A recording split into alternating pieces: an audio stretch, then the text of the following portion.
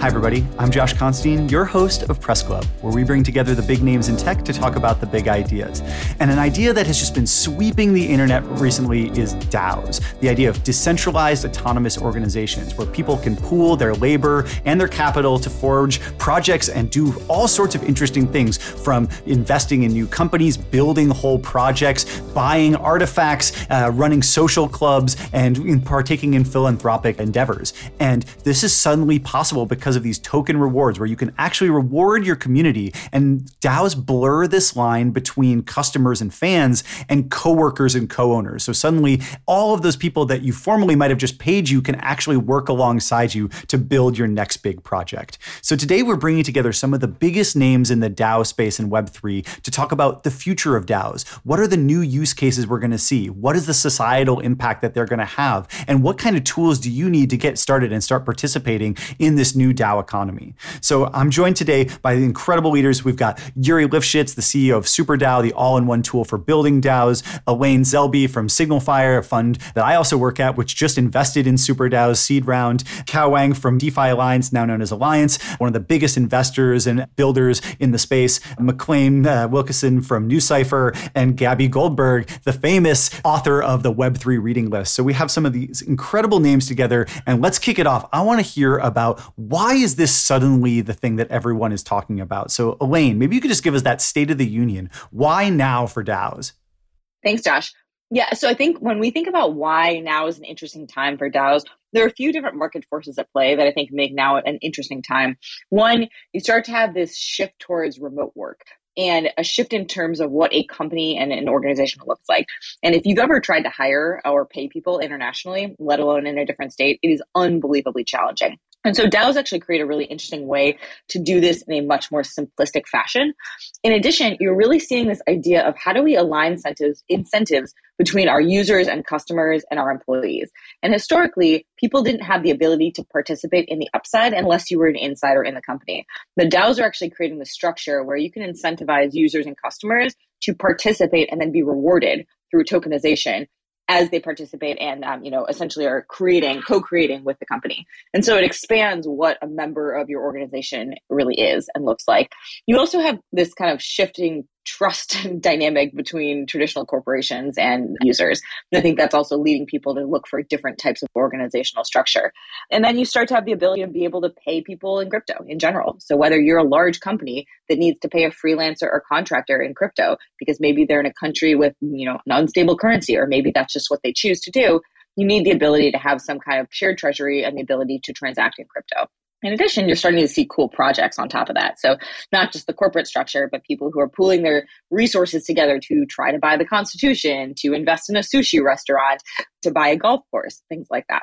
So that's kind of the state of the world today. Yeah, it seems like there are all these really interesting use cases. I'd love to just hear some more of those so that people get a better sense of what DAOs could really do. Maybe Gabby or Yuri, you want to jump in and tell us what are some of the things people are building with DAOs right now? Sure, I can jump in. First of all, thanks so much for having me, and excited to be chatting and learning from this group of awesome people. DAOs, in my one sentence explanation, are digital communities that are collectively governed to reach a common goal. The interesting thing is they're centered around some kind of common interest or mission or identity, but it doesn't really matter what that thing is. And so some of my favorite examples are for collecting various NFTs. There's Flamingo DAO. For social communities, there's Friends with Benefits or FWB. Forefront is a media and publishing DAO. Party DAO builds software. Gitcoin funds the open web. Anything that wants to be governed by its users and have that incentive alignment can technically be a DAO. But those are some of my favorite examples. And Yuri, if you want to add on, please go for it. Yep, excited to be here as well. So we classify DAOs in a bunch of categories. So first of all, there was, classic categories, so DeFi and protocols. So every blockchain, L1, L2, any DeFi protocol is a DAO. Related to that, most Web3 projects now consider themselves either DAOs or half DAOs. So they might start with traditional C Corp equity structure, but they directionally going towards DAO and they start introducing tokens and start thinking whether their kind of long-term end game is NASDAQ or decentralized exchanges. So essentially any company that, raised money in the last 3 months as a Web3 company, any DAO tooling company, they might be kind of this hybrid situation where not fully DAO, but they are going there. And then there are investment, as I already mentioned, investment DAOs, investing. There are about 4 subcategories to investment DAOs. There are investment DAOs who invest more like in venture funds, so like in equity and things like that. There is collector DAOs who more invest in, like Flamingo, who invest in NFT art or sometimes in traditional art, like physical art and so on. Then there are like more like family offices. So it's a very closed, small group of people who like just have shared wallets and, just a banter between friends, but still like share, like, a group of friends investing together, let's say. And then there are more like accelerators, like Chao here from Alliance, which is a hands-on investor who is not just investing, but actively collaborating with projects they invest in and help them grow. And I think Alliance DAO Chao is leading is one of the most sophisticated and well-run DAOs out there. They just announced that they are moving towards a DAO structure. So they kind of in transition from like more traditional structure to a DAO structure.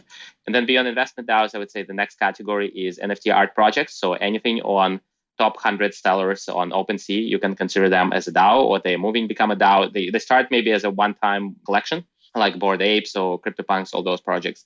And then they add more and more DAO-like structures around that. And then the next category that's just blowing up in the last 3 months, and I want to coin a name if no one gave a name before, is property DAOs. So the DAOs that collectively own off-chain property. So that, as was mentioned, Constitution DAO, Lynx DAO with golf, and Kraus House with a dream of owning an NBA team. So now there is everything, right? It's like hospitality, or like own a resort, own a ski slope, own this, own a hotel, own a hostel, own a coffee shop together. Like property DAOs in general, I think are blowing up right now.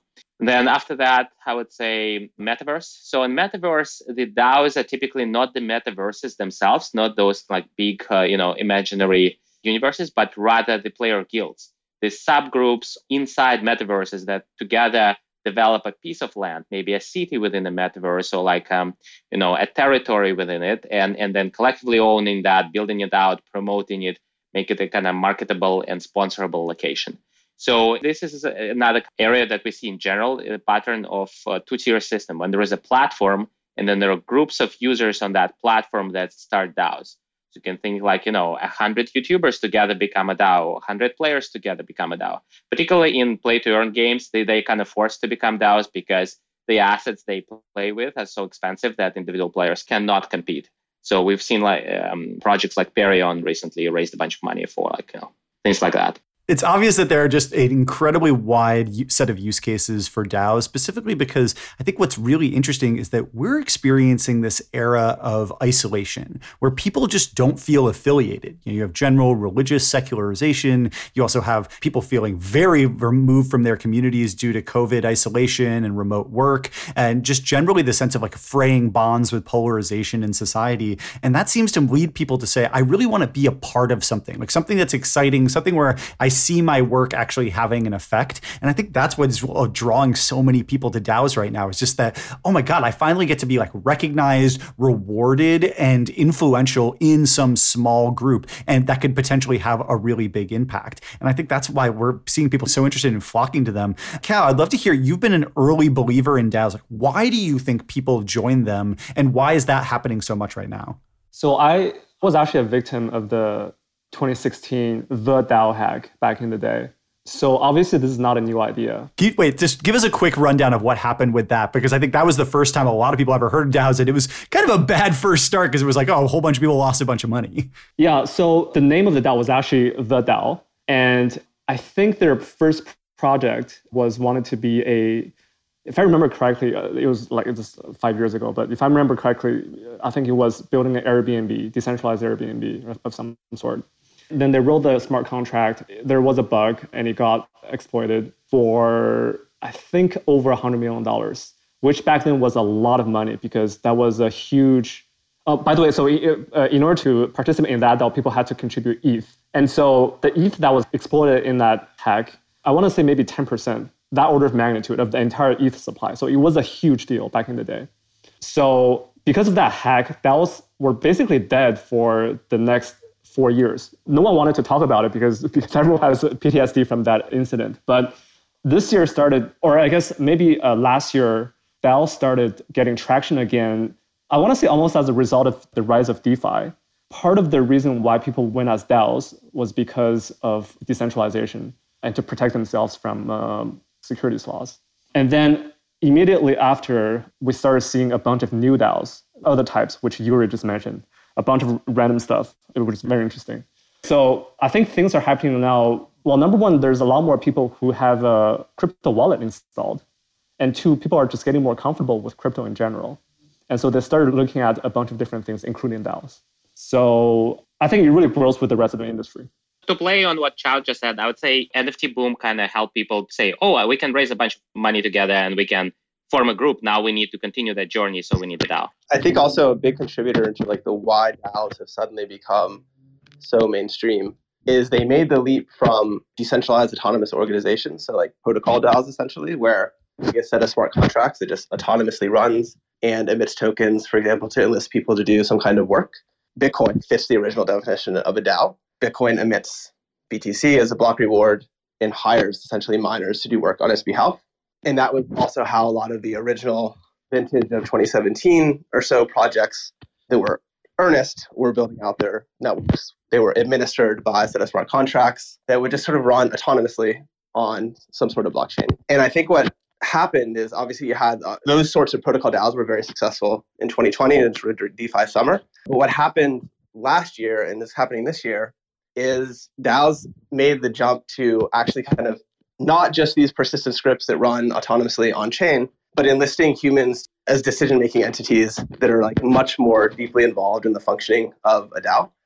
And I think it's sort of helpful to kind of split how you think of DAOs in two. So one is this original conception of DAOs as things that just exist on chain and run regardless of whether or not the actual human is doing something.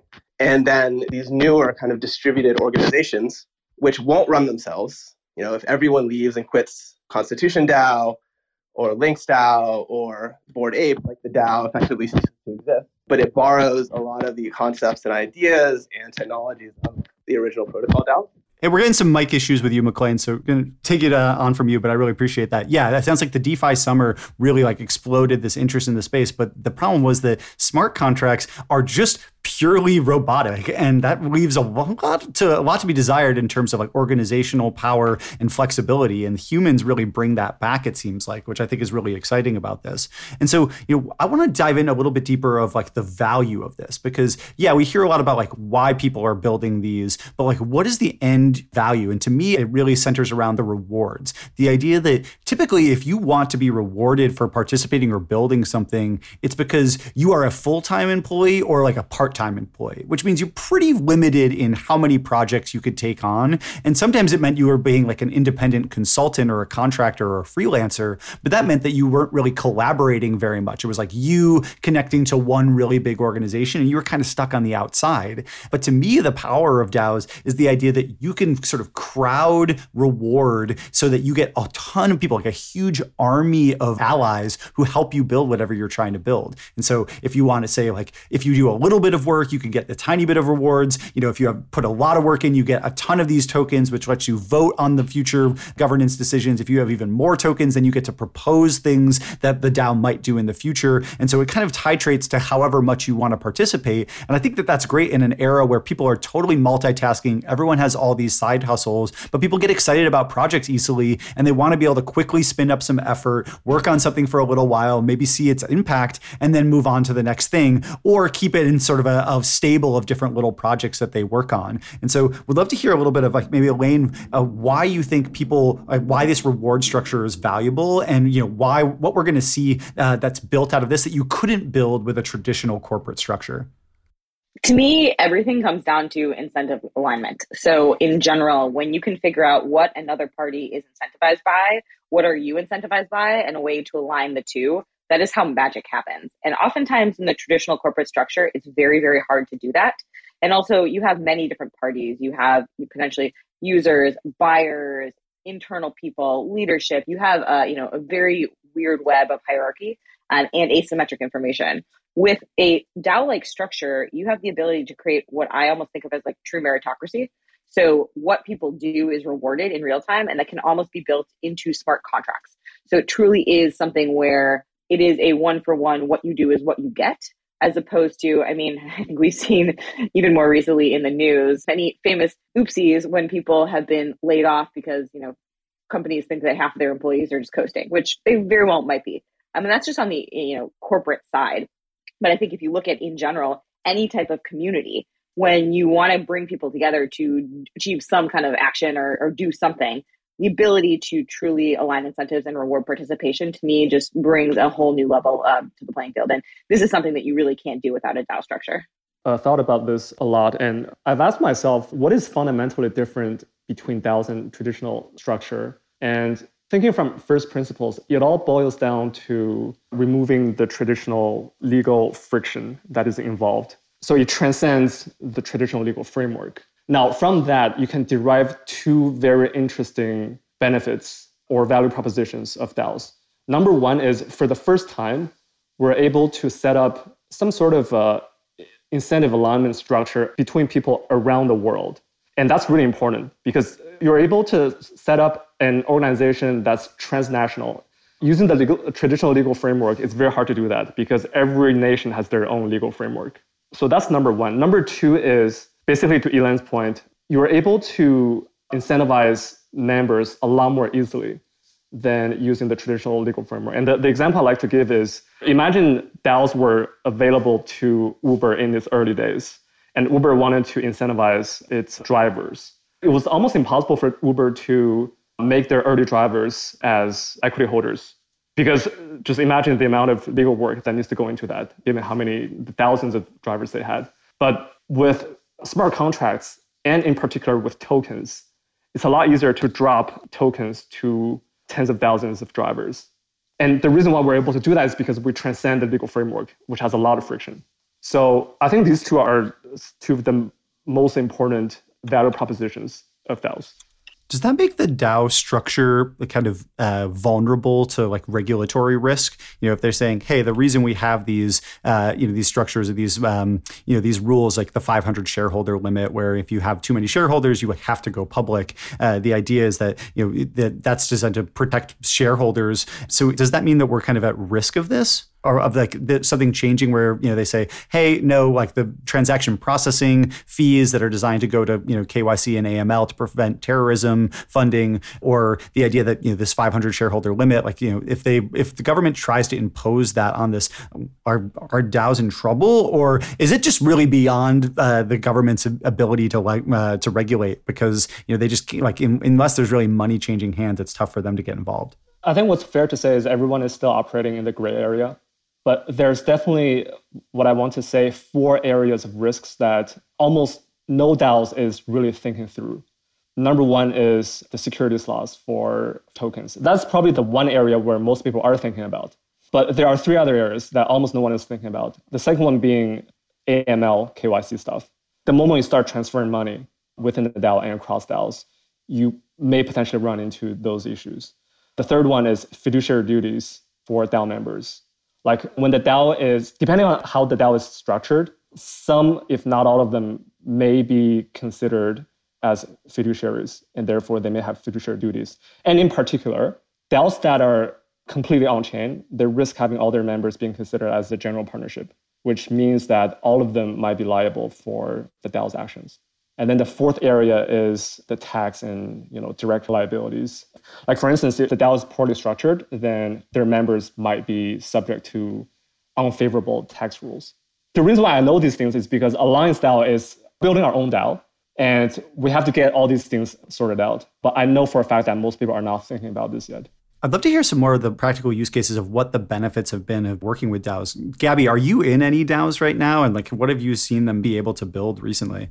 Yeah, sure. So first, I just wanted to quickly add to Chao's point about, what if Uber were a DAO? I think about this all the time. I think an interesting modern day example is Wikipedia. I'm not sure how often the listeners or any of you guys go on Wikipedia, but oftentimes you'll see this big banner at the top that says, we need money to survive. Please support us. If you go on Wikipedia every day, please, donate a cup of coffee or something like that to us. And it's crazy if you think about the people who are unpaid contributing to Wikipedia every single day. And you think about the amount of people who view Wikipedia. I think it's one of the most viewed sites, and they need to basically beg for donations to exist. And if this were a decentralized organization, I think it would look very different. On that note, though, I think as we've already seen in this conversation, the acronym DAO is oftentimes quite misleading. As Chao said, when DAOs were created, they were autonomous. And now, not necessarily for worse, I think for a lot of interesting use cases, you see people quite involved in DAOs. And it's essentially just groups with incentive alignment. And so, for example, like Kraus House is a DAO that I'm a part of that I think is a lot of fun, working together to try and build a treasury large enough to buy an NBA team. This is not really autonomous, and it's also not super decentralized because to a degree, there's an amount of centralization when a DAO is beginning that is really helpful. So generally, I like to think of it as just kind of a, what I said earlier, a digital community that is collectively governed. What that allows for is it allows every member of a community to be mutually incentivized towards that community's growth and development. So there's upside, right, which is what we talked about, but there's also liquidity. So if at any point you want to leave a group, you can sell those tokens, or if you wanted to buy more upside because you think whatever you're working on is that meaningful or that valuable, could do that as well. The interesting thing that maybe we can get into later is once those tokens start to become a part of your identity, it starts to bleed into how these organizations work and how they're viewed from the public eye. I think like one example that we've all seen is like social clubs like FWB pricing out lots of people who may have been helpful members. And I think where we're moving in that sense is DAOs being much more about what you actually do on chain and much less about what you have or what it means to kind of purchase your way in. Yeah, I think that brings up a great point about accessibility, that like for DAOs to be able to remain really powerful, they can't just become something where after they get a little bit popular, they totally price out everybody else. And so I think that that's the real opportunity. I think what I'd love to see is more DAOs thinking about like scholarship programs and ways to like earn to DAO, the way that you can figure out a way to, you know, earn your way into a DAO, even if you aren't in it already. And we're seeing this a little bit in like NFT communities where, you know, if you participate and engage heavily in the white layer on the Discord, you get access to like the pre-sale mint. And so you can get some extra upside there or just get in first. And I think that that's really smart. And I would love to see more DAOs do that, because if you don't, you could end up with kind of a monoculture, which might in some ways recreate some of the problems that we see in San Francisco, where, you know, it's been a historic hub for technology, but because rent got so high, it became kind of the place where hackers and scrappy builders couldn't really afford to live. You had to live either really far out on the outskirts or just had to move somewhere else entirely. And that's led to a bit of a brain drain here and a little bit less energy than we saw in the early 2010s. So definitely hope that that doesn't recreate in the metaverse and in the Web3 digital space, because I want to see DAOs really making sure they make themselves available to everyone. On that point, I think what's super interesting recently is a significant number of DAOs in DeFi and Web3 and in other areas have very significant on-chain treasuries that are managed by the DAO or some sort of appointed or elected multi-sig council.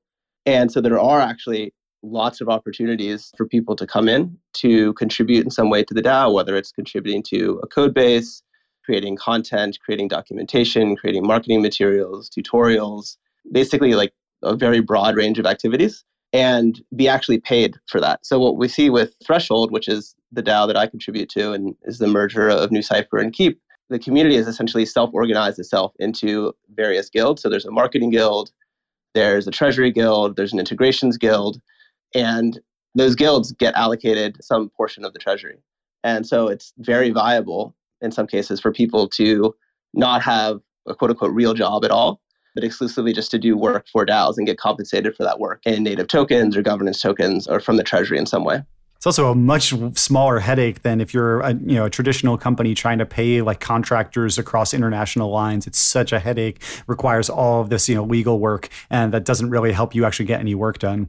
Yeah, exactly. It's much more accessible to people who might otherwise not have an opportunity at all to be employed by a Delaware C Corp or a Silicon Valley startup. Awesome. I want to flag 3 trends that McLean just mentioned that I think will play in a much bigger stage very soon. One is DAO mergers and acquisitions. So McLean's company, NuCypher, just did a merger with another DAO, basically 50-50 merger. Each of the companies was like $1 billion or $1 billion plus sized operation. So it's a huge merger in the crypto world. And I think we will see more mergers and acquisitions between DAOs. So that's one big thing. Another something that McLean just said is the guilds, the departments or pods or whatever they're called. So essentially DAOs become so big that they create sub-DAOs. So they create subdivisions, and those divisions also become DAOs. So I think that's another interesting trend. And the third trend that I think will play out as a press story is there would be a few select people who make a ton of money as DAO contributors or DAO workers. And I think we need those role models. It's like Johnny is 17 years old and working in 7 DAOs and making like $500,000 a year. So I think those stories will really help out, because they will show alternative career paths in the DAO world. Those journeys already exist. We just need to highlight them. And now I want to go back to the Gabi's point on like how to bring inclusion and kind of accessibility of the DAOs if the DAO membership is so expensive. And I think what we've seen in our practice is that most new DAOs that are starting today in 2022 are actually doing either NFT first or NFT and token in parallel. So they don't do token first, they do either NFT or NFT plus token. And what they do is they do NFT for membership, typically on a very low price or a complete airdrop based on the whitelist, as well as maybe, high-end premium NFTs for influencers or status-oriented contributors. And then they do tokens for capital providers, for professional investors who put money into the treasury, as well as full-time employees who get tokens. And the tokens that go to full-time employees and the investors are typically early on non-tradable. And that is achieved either because they are soft, so like PDF documents, promises of future tokens, or they are token warrants alongside with traditional equity. Again, it's like PDFs, not on chain, or they are locked tokens. So it's tokens on chain, but they are not allowed to be transferable for the time being. And that allows to give people basically a numerical digital percentage of the upside without creating too early of a pressure on the DAO to achieve like high levels of liquidity and like maintaining exchange rates and all that stuff.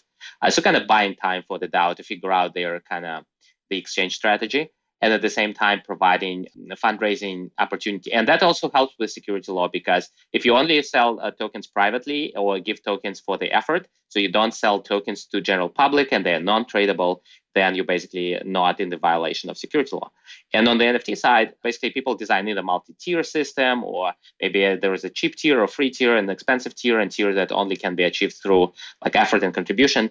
And so I will want to flag what SuperDAO here is doing is we actually help design the smart contracts for DAOs that describe those structures, the NFT only or NFT plus token, non-tradable tokens, tradable later. So if you're starting a DAO and you need to figure out how the hell I write the smart contract that describe all those new structures, you just DM me on Twitter and we get you some help.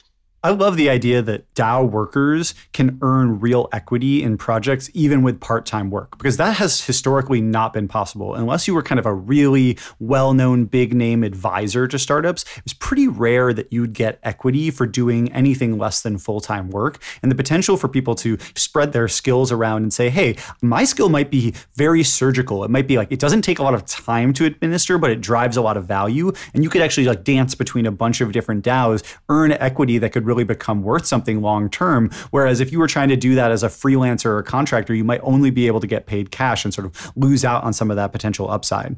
So with that, let's jump into what's next, which is I want to talk about this concept of TAOs, which is this acronym I kind of made up to describe how we're going to see a lot of new DAOs created by traditional companies. Like they're not going to be fully decentralized. So, if that's like your orthodoxical view, like they have to be totally decentralized, this isn't that. But instead, what I think we're going to see is a lot of big traditional companies who want to participate in the Web3 world. They want to be able to buy things with crypto. They want to be able to issue rewards. They want to make NFTs. And I think what you're going to see is them building what I call a TAO, which is a transformed autonomous organization instead of a DAO, which is effectively a like Web3 subsidiary within their company, which lets them have a wallet and build a small group of contributors, maybe reward some people on the outside, and actually start to transact in the Web3 world. So I'm pretty excited because TAOs mean that the DAO market has an opportunity to grow even beyond what's the sort of native Web3 communities, but instead to all of these traditional organizations that want to get involved with crypto. So we'd love to hear, are you guys seeing this yet? Have you seen many traditional corporations starting to experiment in Web3 and like building their own DAOs or having their own wallets? I think one cool example here is what we see in music. First, actually, I'll say I love the acronym TAOs. I've also heard from Jacob Horn over at Zora the idea of an OO, an on-chain organization. I love that one as well. And I think it's a much better acronym for a lot of like the quote unquote DAOs that we see out there today. With the music example, traditionally, as a fan of someone, as that artist gets bigger and more famous, your experience as a fan progressively gets worse, right? Like concert tickets get more expensive, the stadiums get bigger. They probably won't know your name anymore. The merch is more expensive. And what if there was a way to actually scale your relationship with an artist and actually be invested in their ability to grow? There's been a lot of cool companies that we've seen enabling traditional music artists and traditional creators to be able to enable that type of new fan relationship. And so We've seen like Royal, Catalog, Sound, Medallion, and Doomsday are both trying to help this fan relationship side. And I think that's one really cool verticalized use case, allowing traditional, creators and artists and figures connect with their fans in a more meaningful way. Yeah, I love seeing more bands getting used to that. So finally, if you were the first person to believe in a band, you can actually earn some upside in it with these new NFTs with royalties. And these creators saying that, like, why would I want my relationship with my fans or customers to be one way? Why would I want it to just be a broadcast relationship where I just spray content at them and hope they buy it? When instead, you could actually have them be part of your street team, like incentivize them with rewards and tokens through your DAO to help you spread the word about your art. And I think that that's an incredible opportunity that we're going to see play out across a bunch of other organizations as well. I would add another scenario that I see across multiple use cases, which is that traditional company will dedicate a small percentage of their revenue to the Web3 enabled subsidiary and allow that percentage of revenue to be managed by the customers. So imagine like you're like a bank for small businesses or like a bookkeeping company, and you have a bunch of small businesses as customers, and you give them 5% of your total revenue. Say, hey, let's build more stuff that you really want, and let's the community of customers to decide what we actually want together and how to build it. So essentially, it's a community-directed funds.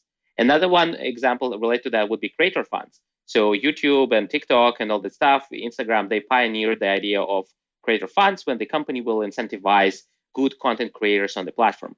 But in the early days of creator funds, the creator funds were directed by the company. So YouTube will decide who get YouTube grant. In the kind of next iteration of that, the more kind of Web3 native one, not only YouTube like has a creator fund to fund, YouTube Shorts or something, but it is creators who decide who will get those creator funds.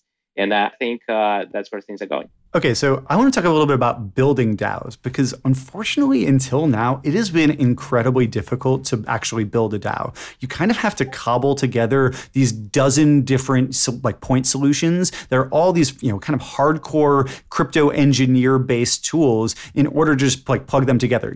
For a member directory, a treasury, your wallet, being able to actually communicate between users and members, being able to make proposals and vote on them, actually have governance. It's been really difficult, and you have to both know what these tools are, vet them all, and know how to actually stitch them all together, which can be a huge engineering effort. And so that's why it's super exciting that just yesterday, SignalFire, our venture fund that me and Elaine work at, announced that we've invested and are leading the $10.5 million seed round for SuperDAO, which is Yuri's company. It's an all-in-one DAO platform where basically it does everything you need. One click to start your own DAO, launch it on the blockchain, create a treasury, fund it, start governance proposals, communicate about them, create a member directory, have everyone be part of this, be able to issue rewards and tokens, create NFTs, and eventually being able to hook into all these other traditional architectural tools for DAOs and Web3, and be able to create a whole ecosystem surrounding SuperDAO so that whatever it is you want to build with a DAO, you can. So Yuri, I'd just love to hear a little bit about why you guys are building this, and if people are out there and want to start their own DAO or curious about this, how they can get involved. Awesome. Thank you. And thanks for investing in us and supporting our vision. So we want to help start 1 million DAOs. We believe DAOs are an awesome form of organization that can achieve a lot of things that traditional companies would not be able to achieve or would achieve much slower. We think that making DAOs easier is good for the world. It will help more international creativity, more opportunity for younger people, more opportunity for people who were outcompeted by traditional monopolies. As you said, today, starting a DAO very hard. The first thing where we are helping out new DAO creators is with smart contracts. Because before you have all the tools, before you have the treasuries and votings and whatnot, you need to put a few bits on the blockchain. Basically, put a kind of bylaws of your company or charter or constitution of your company, a description how your company works. What are the roles are, how many total, what kind of the equity or ownership or membership structure you use, who can override what decisions, and maybe even how to close your DAO. Not just how to start your DAO, but how to close it too. So we help with that. And the way we help with that is through kind of very easy to use, no code smart contract generation.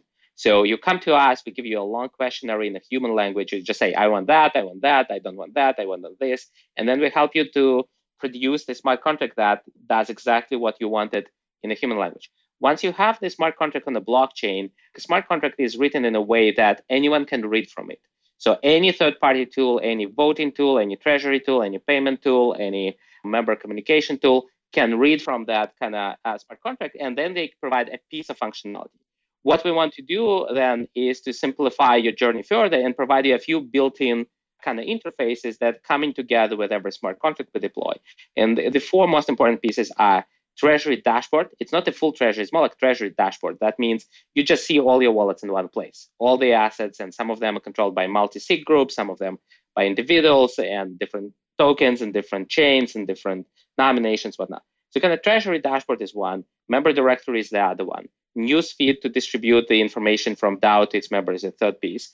And the fourth piece is a task board and compensation. This is where you publish the tasks for your contributors and distribute rewards and compensations. So those four pieces are coming kind of out of the box with a smart contract that we deploy. But our smart contracts are open for interoperability. That means that any third-party tool should have an easy time to read information from there. I want to flag an organization that just started recently called DAOstar. DAOstar is Interoperability Council for DAO tools. So this is where every DAO tool who, like every day of the week, maybe compete with each other. At one day of the week, we all come together in the DAOstar and say, hey, how can we make sure that all our tools are work together? And so we are looking forward for the standards to be published by DAOstar. DAOstar will propose Ethereum-based proposals. I think they're having a big announcement for ETH Denver. So keep an eye on them. And that's how we want to build basically an open integration ecosystem around SuperDAO.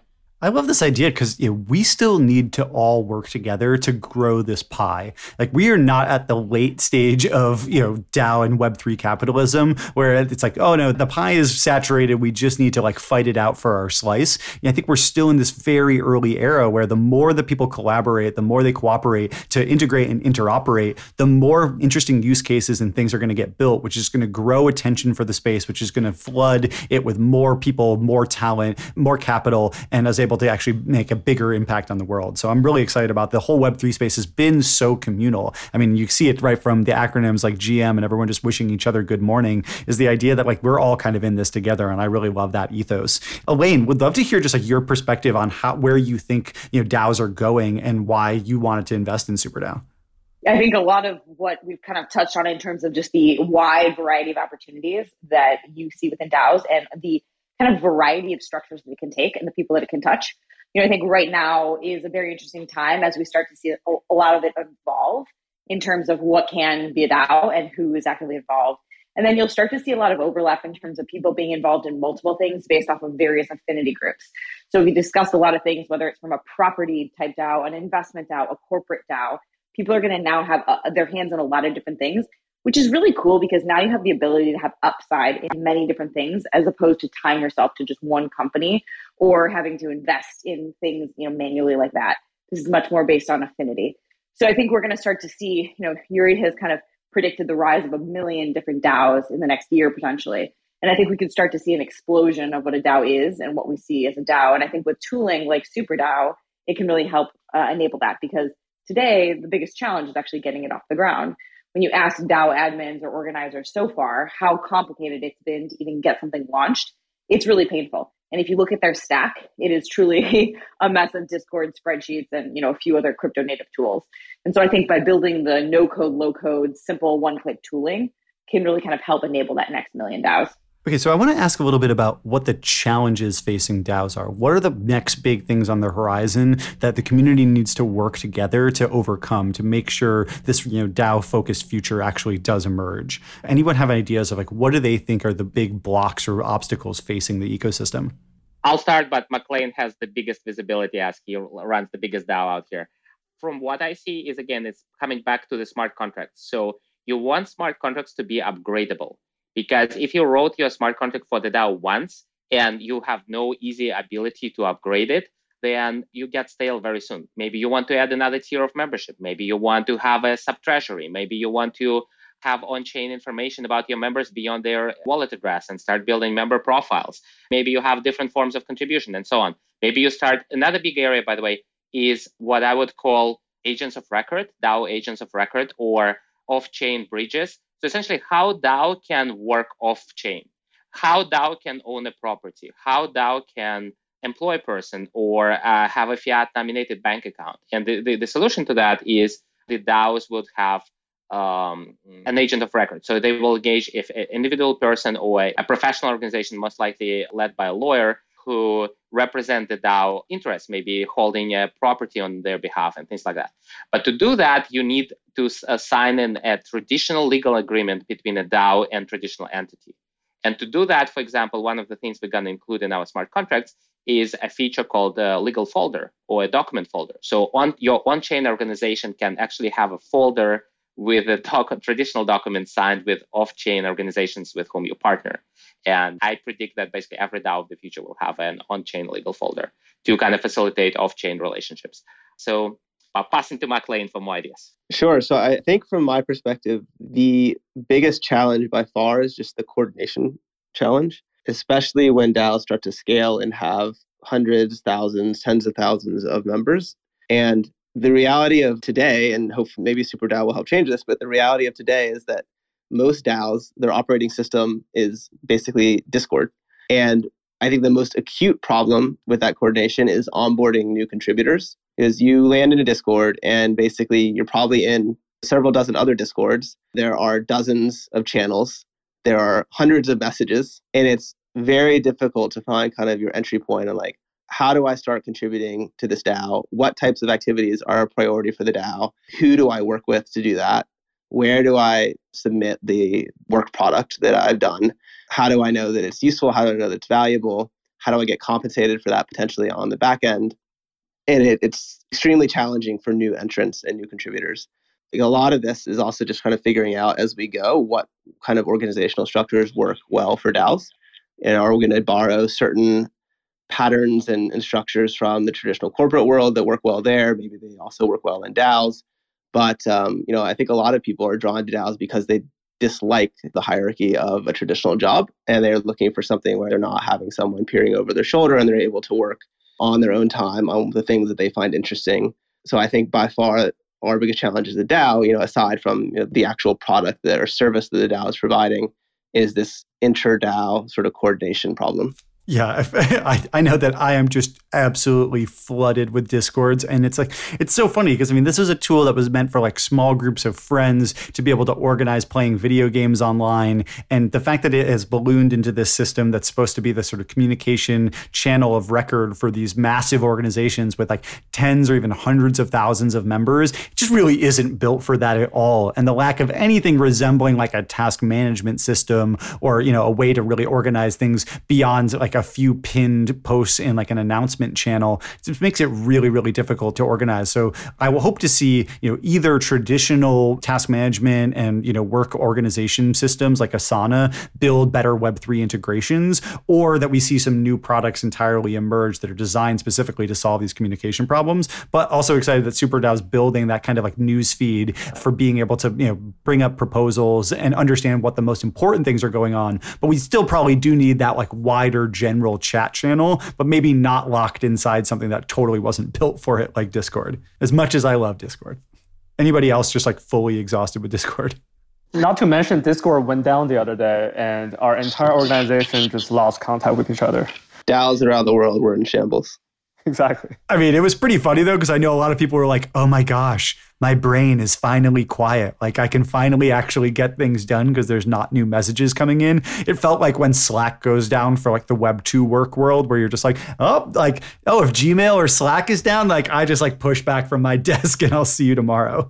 There is a thing called streamer mode in Discord. And if you enable that, it's going to make things a little bit more quiet. I will definitely need to try that out. Okay, so in a second, I'm going to jump back and I want to hear everybody sort of hope for the future about where they want to see DAOs go and what they want to see them address going forward. But first, I'm going to recap some of the biggest points from today's show. So we talked through all of the diverse use cases for DAOs. You have investment DAOs where people are pooling capital to buy things. These new real estate DAOs or these off-chain DAOs where they're trying to buy off-chain properties or entities so that they can operate them in a new way, like Links DAO buying a new golf course. You have things like social club DAOs like FWB, Friends with Benefits, which are building these in-group clubs where people can sort of socialize and share and build together. You have project DAOs that are building entire new startups without the traditional corporate structure. Philanthropy DAOs helping to work on charity projects, and art DAOs and NFT drops, so much more. So there's an incredibly wide variety of things that you can do with DAOs, including these new TAOs that we were talking about, or transformed autonomous organizations, where traditional corporations are actually going to start building subsidiaries that are DAO-like so that they can interact with the world of Web3 and crypto. But if we zoom back out, like, why is this all happening? I think it's part of this secularization and this feeling of isolation. Like, people are desperate for a way to affiliate. They want a way to feel part of something, to feel recognized, to feel like they have an impact amidst, remote work and COVID isolation and secularization of society and polarization. Everyone just feeling a lot further apart from their neighbors, their coworkers, their friends. And so I think we all are seeking new ways to feel like we're part of something big. And that's one of the great promises of DAOs. We talked about why these are important, and it's really about the alignment of incentives. If you have these tokens that are super easy to shift around, you can transfer them relatively cheaply, and you can reward people without a ton of legal overhead that comes with equity compensation, or just even setting up a payroll internationally. With tokens, you can incentivize not just core contributors, but a huge army of allies to help you with whatever it is that your project's trying to undertake. And if you want to go far, you go together. And I think that concept of rewards and aligning incentives is so powerful, and you can finally blur or even erase the line between a user or customer and a co-owner or co-creator. And I think that that's really exciting because we all want to be part of something big. That said, part of what's making these DAOs exciting is their ability to bypass some regulatory limits, like the 500 shareholder limit. And so I think we're going to have to be careful of how legal liabilities exist. And I think there's going to be a big opportunity for legal firms that act both in sort of a consultant basis to make sure people are doing things to reduce their legal liability while operating a DAO, but also so that they can operate offline. The idea of having like a verified agent who allows a DAO to interact with the real world, to be able to have a fiat bank account or do IRL payroll. I think that's going to be really, really important going forward. And I think that's actually a huge opportunity for like a new legal startup space to happen. And we want to see is DAOs that are inclusive. It's easy for, if a DAO gets popular, for the NFTs or tokens to become super valuable, which is great for existing members, but it also kind of prices out new people who might want to join. So I think it's really important that we think about how do you have a scholarship structure or a work to membership platform so that people who are outside of the DAO at the start, who want to join, who prove their interest, who prove that they really want to participate and help, can find their way in without having to pay thousands of dollars or even a lot more in some cases. And I think we all see that there's some opportunities for better communication within DAOs. Discord is really unscalable and doesn't work at the massive numbers of people that you see on some of these servers, not to mention having like hundreds of different servers in parallel that you're all interacting with. So that's why we're super excited at SignalFire that we've invested in Yuri's company, SuperDAO, which is an all-in-one DAO platform. So you can set up your smart contracts with help using these templates, launch on-chain with a single click, set up a treasury, set up a member directory, run voting proposals for governance, be able to communicate through a feed, be able to find talent through their talent network. And I think this sort of Shopify of DAOs is a really exciting idea. If Shopify created these really easy and intuitive back-end commerce and storefront tools to be able to mint a huge number of new entrepreneurs, new small business merchants, I think the same thing is possible with SuperDAO for the Web3 community, where it doesn't have to just be hardcore crypto engineers who know how to cobble together all these fragmented point solutions, but instead anybody can take advantage of this concept of aligning incentives with your community. So with that, I want to kick it around the horn and ask each of you, what are you excited about for the future of DAOs? What do you want to see them build or work on? Maybe we'll start with Gabby. Sure. I mentioned this kind of at the start of the conversation, but my hope for 2022 is we start to rethink the value of a token from the ground up. In my opinion, the decentralized communities of tomorrow will be centered around what we do and not what we have. I think this will be accomplished through pre-existing on-chain data, but also through a more robust DAO onboarding process that better enables communities to better understand prospective members, their values and their goals and what they want to achieve in that community. And I think if we can do this, capital won't be the primary status symbol in Web3. Instead, it's going to be how many communities you're a part of or how many things you've done online. And that's what I'm really excited to see this year. Amazing. McLean, I'd love to hear your perspective on what you want to see happening as one of the operators of one of the largest DAOs.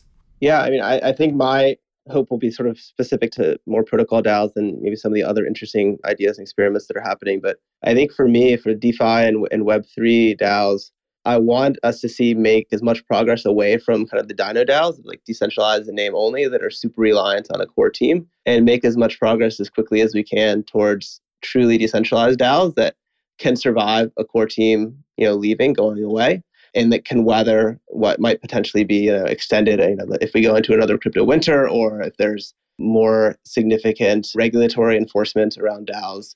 I want these protocols and these DAOs and these products and services to persist and to succeed and to be around and to be able to weather that. Amazing. Thank you. Xiao? For me, the single most exciting future for DAOs is for DAOs to become digital nations. So I think the largest DAOs in the world, in a couple of decades, they will become potentially as powerful and as wealthy as some of the smaller physical nations. And maybe half a century from now, they will be as big as the most powerful nations in the world in history. And that is because for the first time, we're able to do property rights via encryption, laws via smart contracts, international trade via DeFi. So I think really digital nations is the ultimate addressable market for DAOs. And in fact, many DAOs today are building that, even if they're not entirely aware of it, or even if they're not publicly saying it. For instance, the gaming guilds is basically a digital nation of gamers. We at Alliance DAO, we're building a digital nation of builders and founders. And eventually we're going to see digital nations of many other types. So that's really the single most exciting thing for me. It doesn't sound that far-fetched when you think that like some of the big Web2 companies like Facebook basically have more users than most countries, or all countries in this case, and exert incredible political power. And so if you think that those are still run by a very small cadre of people, or in some cases even just one person has full control, thanks for coming on the show a few months ago. The idea that a group that could have a huge impact, a huge army of contributors and stakeholders, it seems like you're just multiplying the potential impact that they could have. So definitely seems possible. Elaine, would love to hear your perspective on what you want to see next come out of Web3 and the DAO ecosystem. So I'll do two really short ones. One, I think that I'm excited about, or most excited about, is just the opportunity that it presents for people who were not presented with opportunity. I think the internet was the phase one of connecting people not by proximity, but by interest. And that was a huge step in the right direction. And this to me is an exponential step function change in terms of that opportunity that is more spread evenly. What I want to see in the short term, which may be a controversial take, is actually a little bit more clarification, or even wink, wink, nudge, nudge on the regulatory side. And that could take the form of a lot of different things. But I think having some even mild indication of how people are leaning, and this is just talking about the US, I think that there's going to be different things happen internationally, but based off of where we are, I would actually like to see either one of two things: some indication of how it's going to land from a regulatory framework perspective, or secondly, is more like what happened with Bitcoin, where you start to see such large institutions coming on board so that you get to the point where you feel like it's fine. Like we could do what we want and there are bigger fish that are going to protect us. Those are the things that I would actually love to see in the short term. Amazing. And Yuri, would love to hear your perspective on what you want to see built next. Yeah, so on the technical side, I'd like to see templates. I'd like to make it so ridiculously easy to start a DAO that instead of thinking through like the strategy, the promotion, the marketing, the structure, you just answer a bunch of multiple choice questions, this, and this, and you click a bunch of clicks, and then you have the DAO ready to go. Especially for templatizable areas like investment DAOs, that should be all based on templates, at least to get things started, or NFTR DAOs and things like that. So that would really accelerate us from tens of thousands of DAOs of today to hundreds of thousands and eventually to 1 million of DAOs of tomorrow. On the cultural side, I'd like to see the DAO culture emerge. And there are so many things to be excited about. In particular, careers for Gen Zs. I see students from elite universities like Stanfords and Yales of the world being more interested this summer, 2022, to work for a bunch of DAOs instead of going for Facebook or Google. So I see international founders who are saying, we no longer need to travel to the United States and open Delaverse Corp and be in Silicon Valley. We can start as a DAO. I'd like to see more companies that have 3 co-founders from 3 different countries who never met each other. I'd like to see companies that may be started by people who are even anonymous to each other and, get their way. And some of them would turn out to be, high schoolers. They just, prefer to not tell everyone how young they are. So basically opportunities for younger people, opportunities for international people, and opportunities for more collaboration, composability, where like because each successful DAO is still on chain, all their like legal setup, all their subdivisions, all their guilds, all their voting, all their proposals, everything is on chain. It becomes easier and easier to copy and paste from organization to organization. Right now, it's very hard. Like I can't copy paste Facebook compensation system or their org chart or their, I don't know, internal communications or their Slack setup or something like that. But with DAOs, with more and more stuff going on chain, organizations can basically, very much like engineers, copy and paste code on GitHub and become smarter, more successful, more powerful with every day.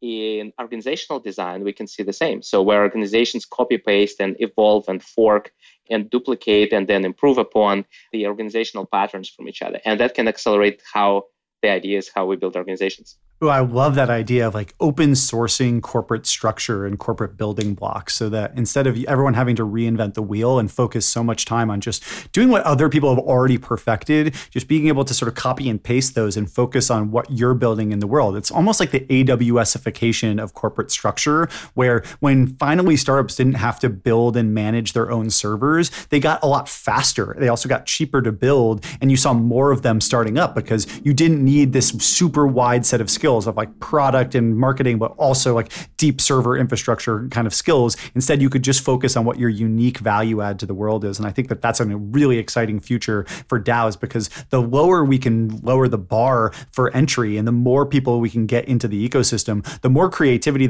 we'll see and the more unexpected, surprising, and super exciting things we'll see built. And so that brings me to a question of, what is your favorite DAO right now? What is something that you are super excited about that people are building? And I can kick it off. One that I'm really excited about right now is called Decentralians. It's also known as Invisible College. And basically, it's a learning DAO, which is designed to make a really easy on-ramp for people to learn about Web3. So like if you're interested in this kind of talk today, you should check out Invisible College, because you can join one of these Web3 working groups to figure out like, oh, we want to write guides to making your own NFTs or participating in DeFi staking or all these different interesting parts of the crypto ecosystem. And they're actually building this content together. And it's just a really inviting and inclusive community of people who want to help each other. And I think that that's so important in this world, to make sure that we get as many people in the door as possible. It can't be orthodoxical and all about gatekeeping and saying, oh, you weren't in it soon enough, you don't know enough, you haven't done enough. We don't need this credentialism of, oh, you don't own enough currency, or you haven't made enough transactions, or haven't worked for one of these companies in the past. Like, we just want it to be open. And I think that that's the most exciting opportunity. So definitely check out Invisible College if you want to get involved in both learning about Web3 or teaching others. Anybody else have favorite DAOs at the moment? I'm a big fan of, just as a general class, NFT collector DAOs. Most of them were formed last year, and I think they'll continue to evolve into these large digital powerhouses, almost like the digital analog of like a museum or gallery or historical institution. And if it's your first time hearing about them, I recommend you just go check out their portfolios on their websites. And so Flamingo DAO is the largest and first NFT collector DAO. There's Fingerprints, there's Pleaser DAO, Meebits DAO, Squiggle DAO, and a bunch more being created every single day. And that's a space I'm really excited about. I'll just continue on the same educational front as you, Josh. I think another super interesting one is a smaller DAO. It's a newer DAO called Skyline DAO.xyz. And they are focused on education and onboarding new people into Web3. And they have modules on DeFi, on Metaverse, on NFTs. And they're specifically trying to bring over builders that are in Web2, but want to make the transition and the jump to Web3 into that world. Not to pander to the crowd, but I have to do a plug for Alliance, just because being at Consensus before and just really believing in kind of the incubator model of trying to spawn, let 1,000 flowers bloom. I think what you guys are doing is pretty fantastic. Yeah, you can say your own DAO. That's allowed. First of all, I appreciate the kind words. I want to give shout out to a DAO in our current cohort called Archimeda. It's a DAO of architects, real architects, physical architects that want to build digital buildings in the metaverse, such as Decentraland.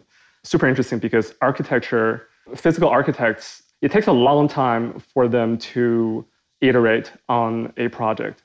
However, the moment you move from the physical world to the digital world, iteration becomes a lot faster. Super excited about this DAO. It's called Archimeta. It's in our current cohort. Amazing. Thank you guys so much for joining us here today. It really means the world to me that you guys all joined us here to talk about this future, and it's taking it from such an optimistic and inclusive perspective. I think that's exactly what we need in Web3. It's like we're all going to make it, including people who aren't in it yet. You all deserve to be part of it, and if you're listening, you are still early, as we like to say. Thank you guys all so much for joining. I want to give a quick shout outs. If you're a DAO, you want some help getting started and figuring out exactly how to enact your purpose, definitely check out Alliance. If you want to build a DAO, SuperDAO is the easiest way to do it. One-click creation, treasury, newsfeed, governance, so much that you can do with this thing. It's such a simple way to be able to align incentives and create a community together. So definitely check that out. McLean and NewCypher and Threshold, definitely check them out. Really amazing organizations, really cool protocol DAOs.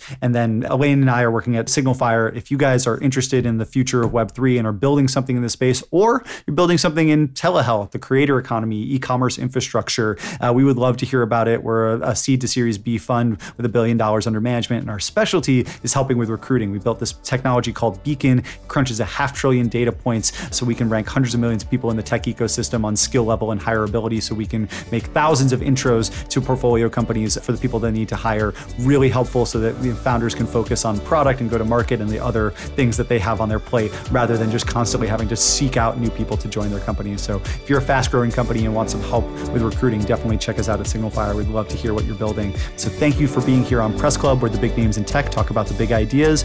Thanks so much. I'm Josh Constantine.